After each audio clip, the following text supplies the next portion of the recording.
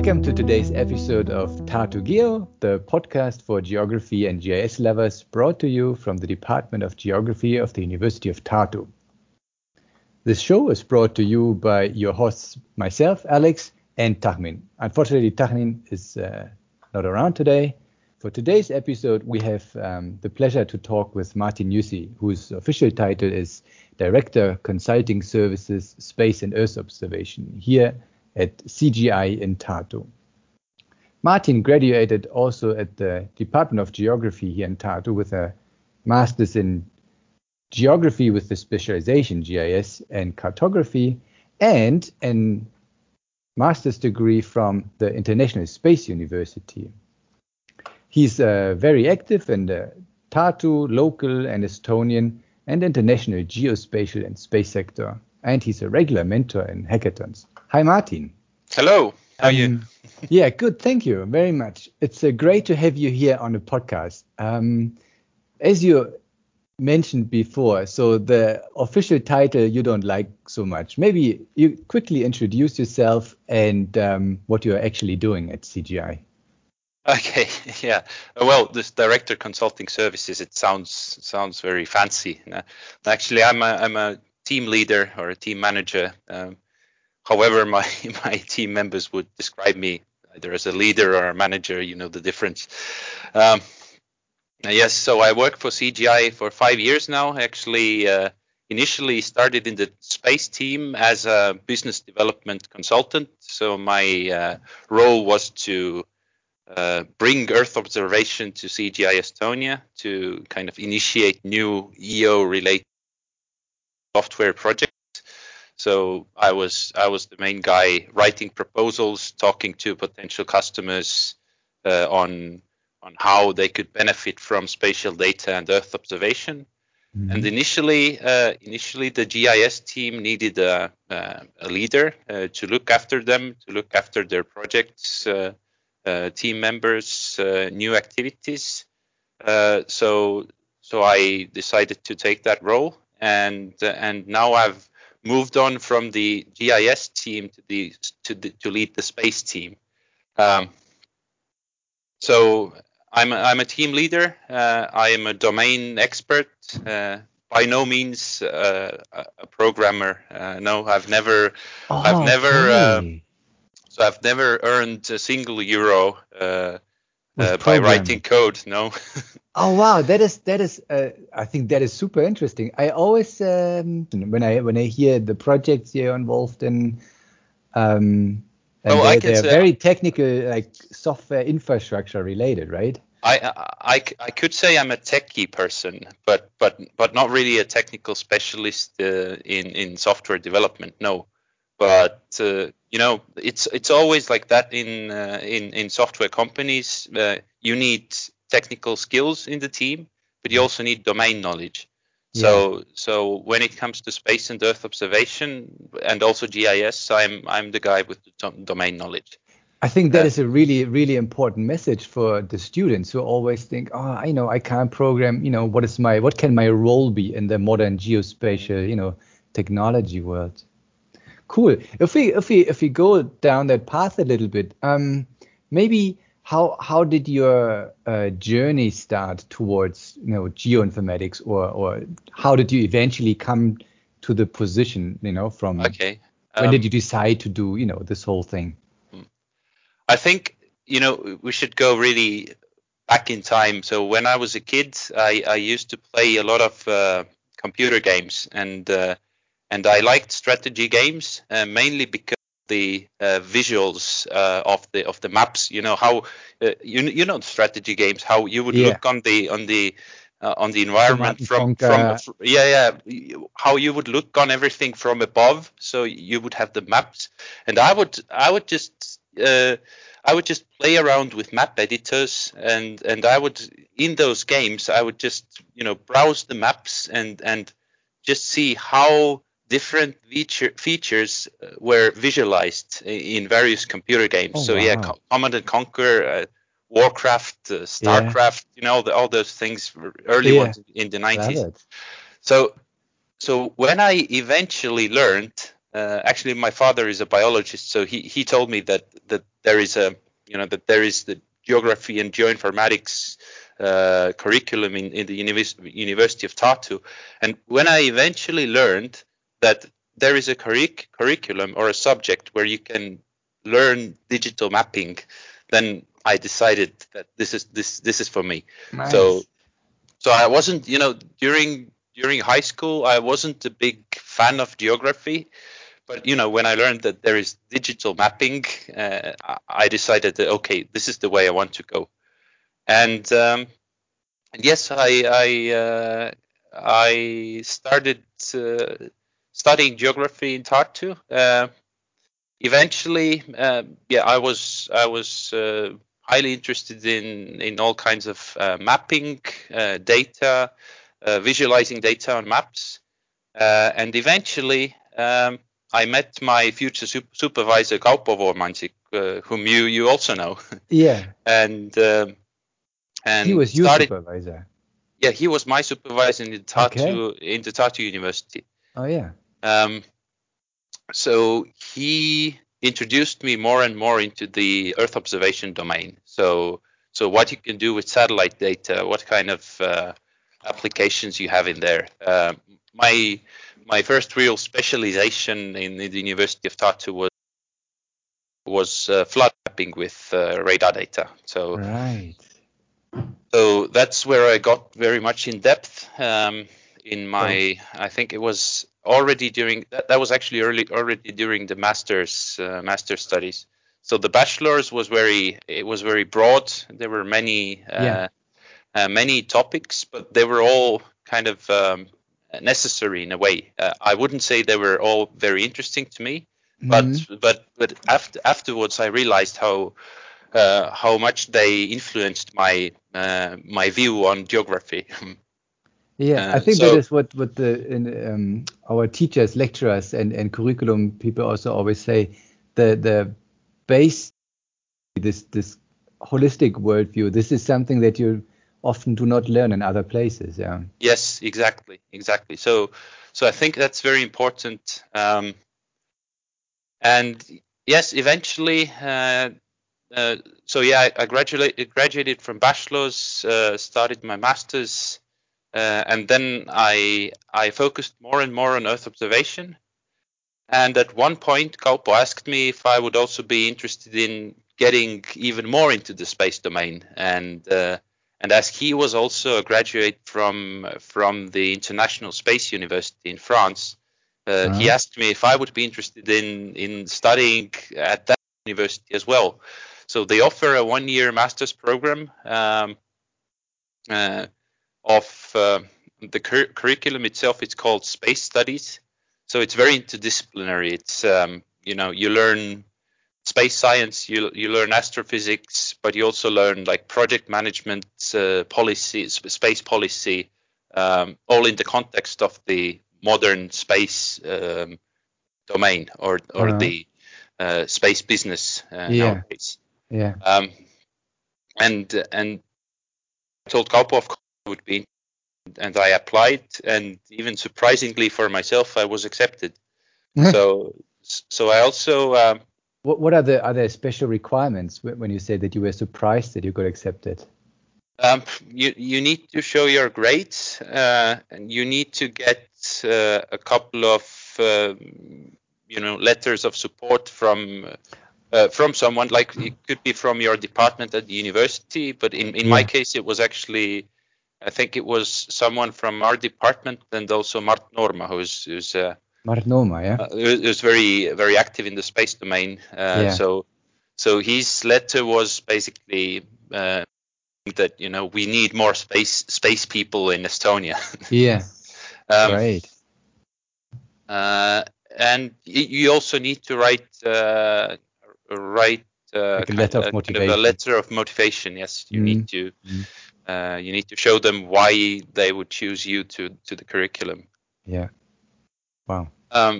So I did actually 2 master's degrees in parallel. So the space studies wasn't like an Erasmus that you would do like an exchange year. It was a completely standalone, separate master's program. So Was it remote, or did you go to France? no, I lived in France.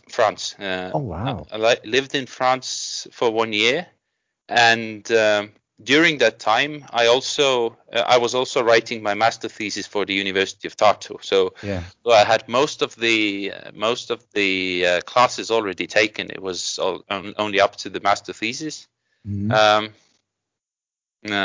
I used to write that during breaks at the university. So there was a Christmas break and some spring break in the University in the International Space University, and I used all that time to write my master thesis for the University of Tartu. And I actually, when I had to defend my master thesis for the University of Tartu, I was in Germany, so I was doing my internship for the other university, so for the International Space University. I was doing that in DLR, so in the German Aerospace Center in, let me see if I can still pronounce that, in Oberpfaffenhofen, near Munich. Yeah. So I was there, and I really didn't have a chance to travel to Tartu for my thesis defense. Right. So I ended up being the first remote thesis defender. Oh wow! Let's say, yeah. So I mean, nowadays it's all, especially in 2020, it's all pretty normal to have online conversations and online defense. Defenses are still a bit of a thing. I mean, but yeah, more. So, but that was in 2015, and I think I was the first geographer in Tartu to graduate like that. So I had an online thesis defense. I remember we had to the day before with Tonu Oja, we tested all the equipment, whether it really works, whether he could hear me, and if the Skype connection would. Skype. I just wanted to ask, which technology did we use back then? We did use normal Skype, and I think the biggest challenge was that Tonu needed to organize a microphone for the jury, so they could ask questions from me. Okay, so what were we talking about? My journey, yeah.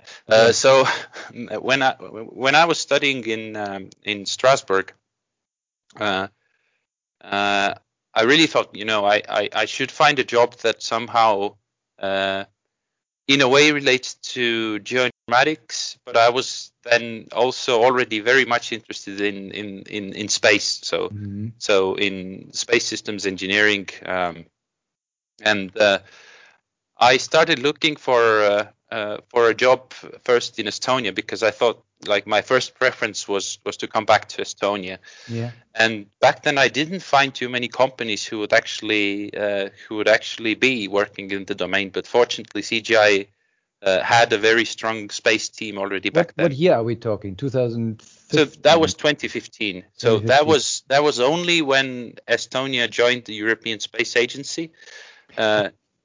So then the space business wasn't too advanced here. Yeah, when did the whole IceCube thing take off? That was that gave a big boost to the whole awareness, right? So that was slightly before. I think it was in 2013, 2014. But then the IceCube was the kind of only very spacey thing we had done here in Estonia. Yeah. And there was not a single, strong company associated with that just yet. All those startups that eventually came from IceCube, they had only started. And I wasn't too confident in joining a startup just then, because my experience wasn't. I didn't have too much experience, so I had only studied, and done some jobs as a freelance geoinformatics specialist for some companies, but nothing too serious. And then I got invited to join CGI, and as I told you before, to actually kind of start up the Earth observation business here in CGI Estonia. Cool. And I've been with CGI ever since. I mean, it's 5 years now. So I was just thinking, it's not a long time. I mean, sometimes when we talk about it, it sounds like a decade or something, but No. it was just 5 years. Mhm. I'm in Estonia 3 years, so I mean it also feels long, but then it's not much of a difference actually. 3 to 5 years, great. That is okay. I think it is quite a journey, but the way how it sort of turned out doesn't seem like unachievable also for others, I No, think. no, not really. And mm, and also space and GIS. I mean, they are closely related. I mean, Yeah. GIS is looking down from space. I mean, looking down on Earth, and this upstream space stuff that we're working with, ground segment systems development, Yeah. mission planning. It's somehow still related, and I think it's already like for when I think about my future, I would always like to stay in this domain. So so whatever I do in the future, I think it has to be related to either space or GIS, because that's where I really feel home. That's where I Yeah. feel that I'm really doing what I like to do. That is nice. So I'm not sure how confidential that is. So how is your work day then looking if you're not programming, if you're the domain expert? So what are you doing? Okay. I do a lot of proposal work. So, I mean, I have a team I need to look after. So it's currently 20 people. But basically my biggest concern is that if they have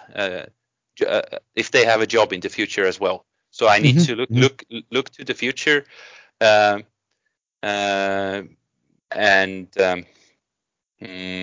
see what clients really need in the space and Earth observation domain, and how we can help clients with our expertise. And I'm the person who needs to find future jobs for my team. So I do a lot of proposal writing. I meet clients, explain what we do, how we could help them, and when I find leads for new business, I need to pursue them. I need to close deals, negotiate contracts, and then eventually I need to hand over those kind of this sales work that I've done. I need to hand that over to the teams, project teams, so they would know what the expectations are, what they need to be doing. You sort of have to translate sort of their high level space and GIS ideas, and that the team can build feasible, actual technical solutions around it.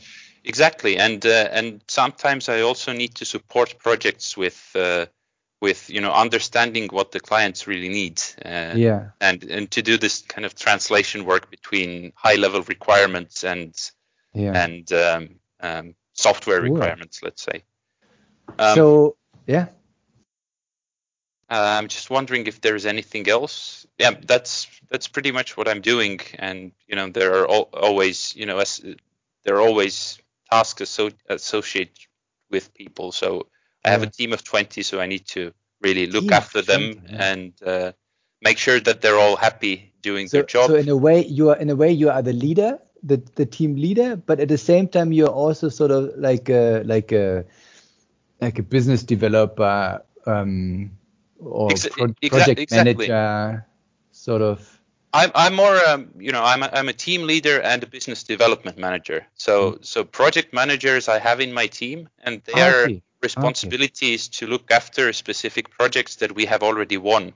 Yeah. And I'm the person that needs to look into the future and to see, you're like what we call, in academics, what you're like a PI. You're the high level guy who has to write the grants and needs to, understand the ideas and the needs of the clients, whoever's the funder, right?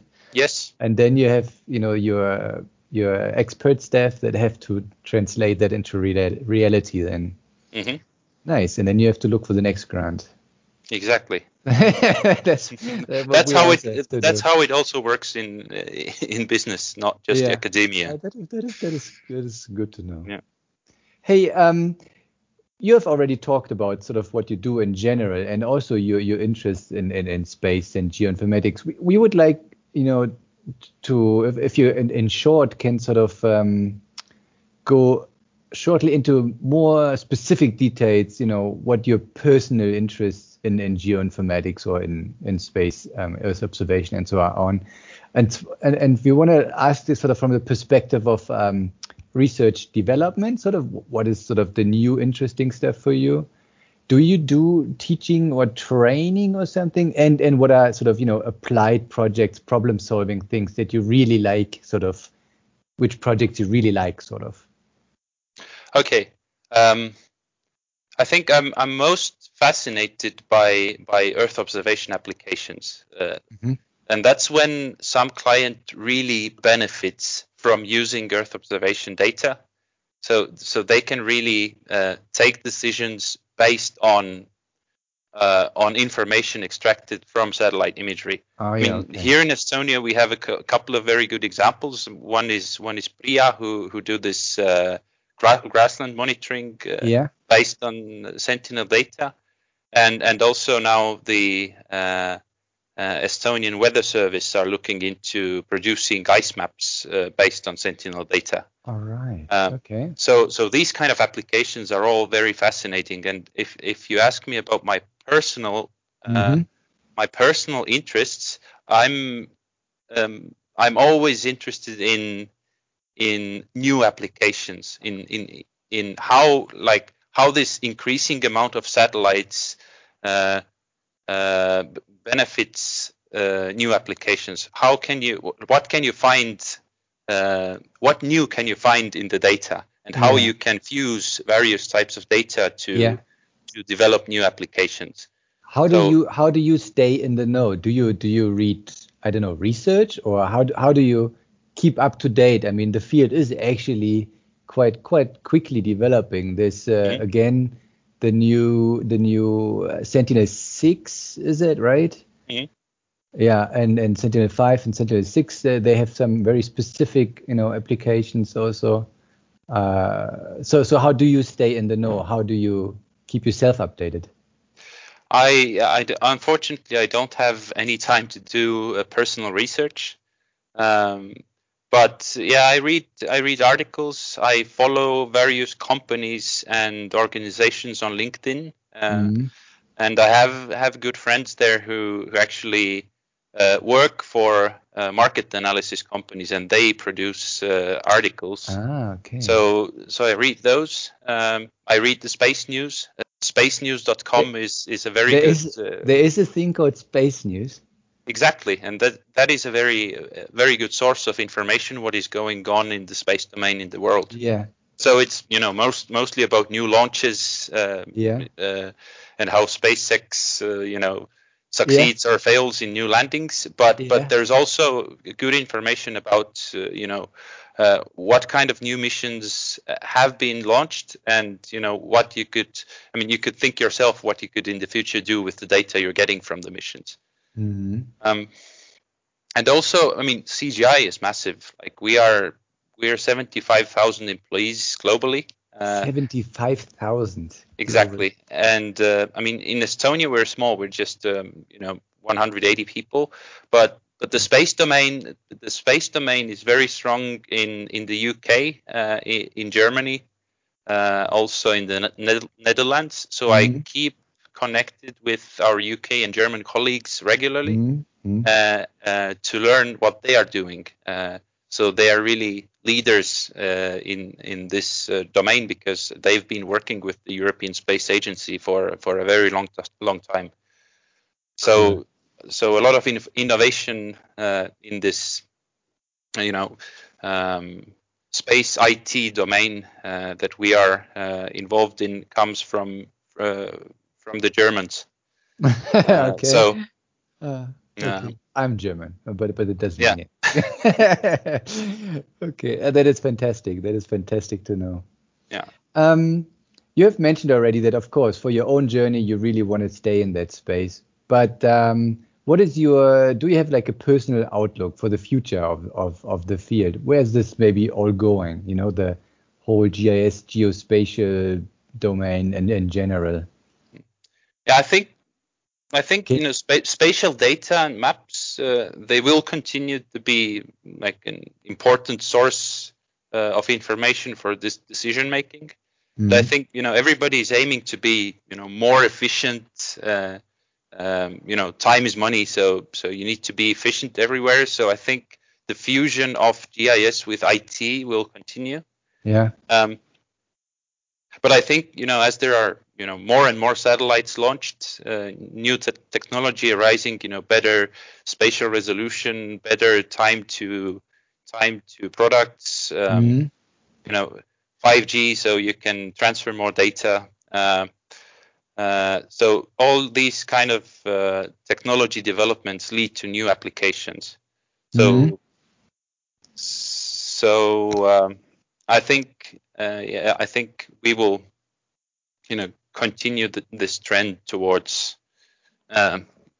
additional data fusion and additional kind of fusion of GIS and IT. Yeah. So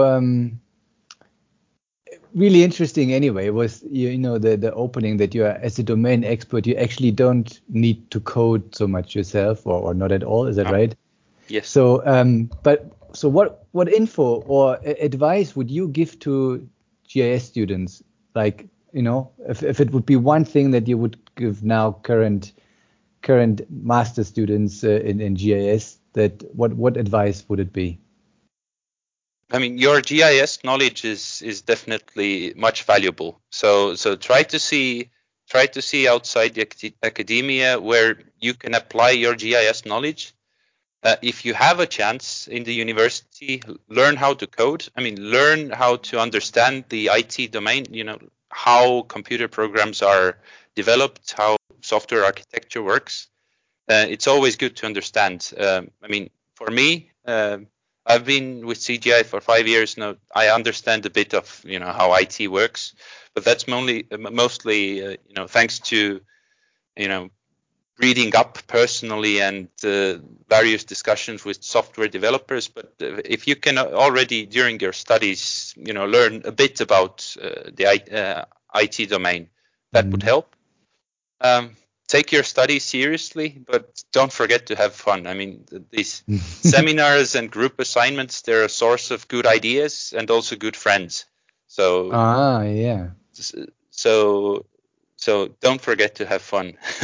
Yeah, that's great. So you build your network, and exactly. Do you still have network also from your space university? Exactly, I do. So the International Space University has a very strong network. We have alumni mailing lists, LinkedIn, Facebook groups, etc. So we keep in touch. And only recently, so as our kind of newest client for my team here in Tartu, we have the Finnish Meteorological Institute, so FMI. Okay. And the representative of FMI we are working with is apparently an ISU alumni. So, okay. So yeah, it's funny how you come across other people from this small university. I mean, ISU is not it's not a big university, but it's funny how you come across people from this small university during your professional life. So yeah, the short answer is yes, we do keep in touch, and network is very important. I mean, you never know where your friends may end up, and what kind of ideas they have, what kind of new companies or startups they may start, and it could be interesting for you. That is fantastic. Thank you so much. I would talk a little bit about hackathons, because we have now been this is quite cool that we have now been mentors both sort of in several hackathons. So we have both sort of the perspective on those hackathons. May I ask, have you also been in as a mentor in other hackathons? Yes. I think I was in 2019. There was the Ocean Hack. No, that was already in 2020, right? So I remember the Ocean Hack. Yeah, there okay, was, but so I there think was it might have been 2019. yeah. So there was the Ocean Hack. There That has was in been a Tallinn, right? That was in yes, that Tallinn. was in Tallinn. So there have been a couple of those space hackathons. So Act in Mm, Space, and yeah, also um, we had what they're called. the NASA. We also had the NASA hackathons in Yes, the NASA 2018, hackathon. 19. Yes, exactly. So I've been mentoring those. Yeah, I think mostly the ones where I've been a mentor are related to somehow related to space. Mm. And you in Estonia.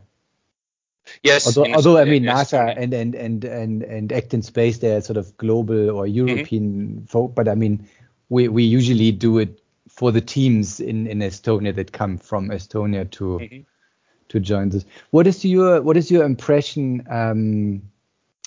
I don't know. Do you have some immediate sort of impressions like or feeling like is there something that should be different or is I don't know, is the general audience, is it, I don't know, needs to be addressed more or widely or something like this? Mm. I think the more people you have, the more fun you will have during the hackathons, Yeah. and the bigger the chances are that you would get really working ideas out of the hackathons. The So actual the ideation, yeah. actual ideation, the actual the chance that you will end up with someone starting a company to kind of realize or let's take that again. So the chance that you would actually have someone founding a company to Mhm. bring that idea to the market is bigger when you have more people in the hackathons. So I think Yeah, those hackathons should be promoted more, because I think right. the space, but also the GIS domain are fascinating enough for people, for students who don't know about those domains. So if they're Mhm. promoted right, I think you will have people from outside the GIS community at the hackathons as well. Yeah. Because I mean, everybody loves maps. Who wouldn't love maps? Yeah, you're right. That's who wouldn't love maps? Absolutely. The only thing, like from me, from the educational perspective, being at the university, working with the students, Estonian and international students, Hmm. um, there's some hesitation, and it is. I think the challenge is to overcome this hesitation with the students because as you say, I think they all have the potential, and the more you have, the you see that also in the group works, they have Hmm. ideas, but what they sort of don't have, of course, in the beginning is sort of an understanding how you would solve that or what Hmm. is feasible, what is not. And this is where they then quickly sort of despair a little bit, like, actually, it's too hard. I actually don't know what's Hmm. possible, what we can do. And But that is where mentoring helps, because sometimes I think that sometimes the best ideas may come from people who don't know what is really possible because they can think outside the box better. that is so true. And But that is how I also sometimes work in my company or in CGI. I ask people who don't know anything about Earth observation. I tell them a story about satellite data. Let's say I have a 20-minute presentation on what you could do with satellite data, and I yeah, ask them, okay, now think about what else you could do with satellite data, and just write me. Just ask me if this is realistic, and then I start those conversations. And sometimes the coolest ideas, the craziest ideas, may actually work in some context. yeah. And I So, think, but this sort of opposing sort of, this that they, as a person who knows something about space, you're sometimes too quickly to dismiss opportunities because you sort of try to rationalize it already, and mhm, then it's mhm, probably not possible. I think it's like that's a bit too futuristic, or it's it's a little bit sort of too fancy ideas. He doesn't think clearly or something. That is too easy for somebody who knows what is technically possible. But then those people who have the ideas, they have like in no way means to assess the idea and start working towards building it into a real thing. So so I was thinking, so now that we have again Corona, I've always so now Tarmin basically motivated me to get this podcast going, and now we are going nicely with this podcast.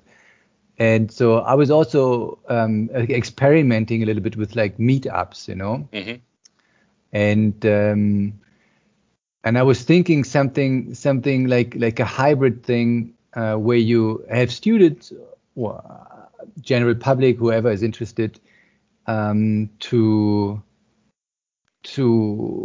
they get sort of more intensively mentored. So it's like half a workshop how people like I don't know, you or I or other lecturers, from observatory or so, give them regular, things, how to do things, which is, like a hobby group sort of type of thing, But at the same time, they're doing the ideation and so it's sort of it's like a mixed meetup hackathon, slightly more long-termish thing where everybody can just come in, and then there's some I don't know, training. So there's much more mentoring. But the hackathon is not only a weekend, because then they can't pick up the knowledge and build the product at the same time. That is too condensed, right?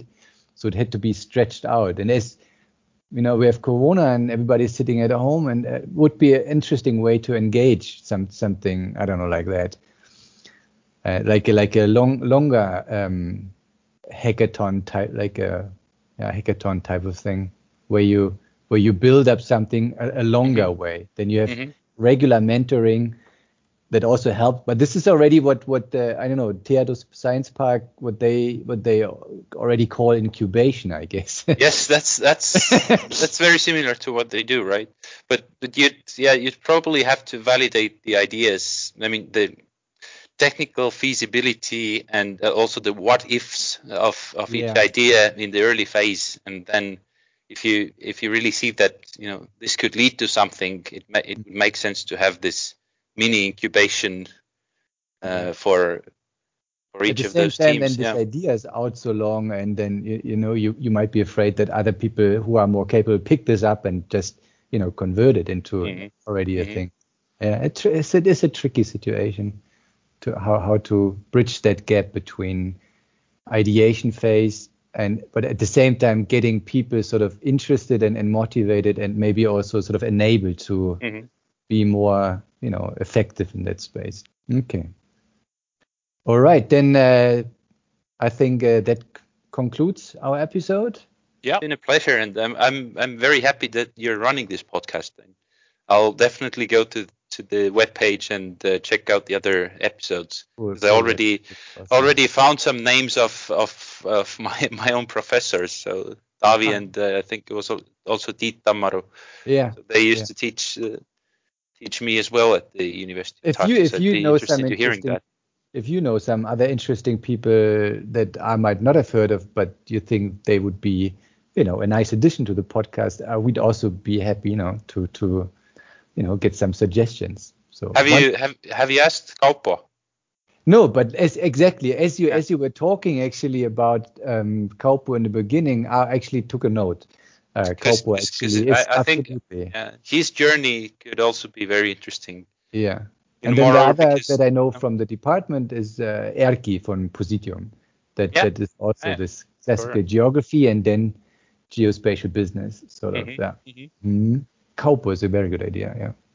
Thank you so much for taking the time, for joining us, giving your valuable time and advice. Yeah, thanks for having me.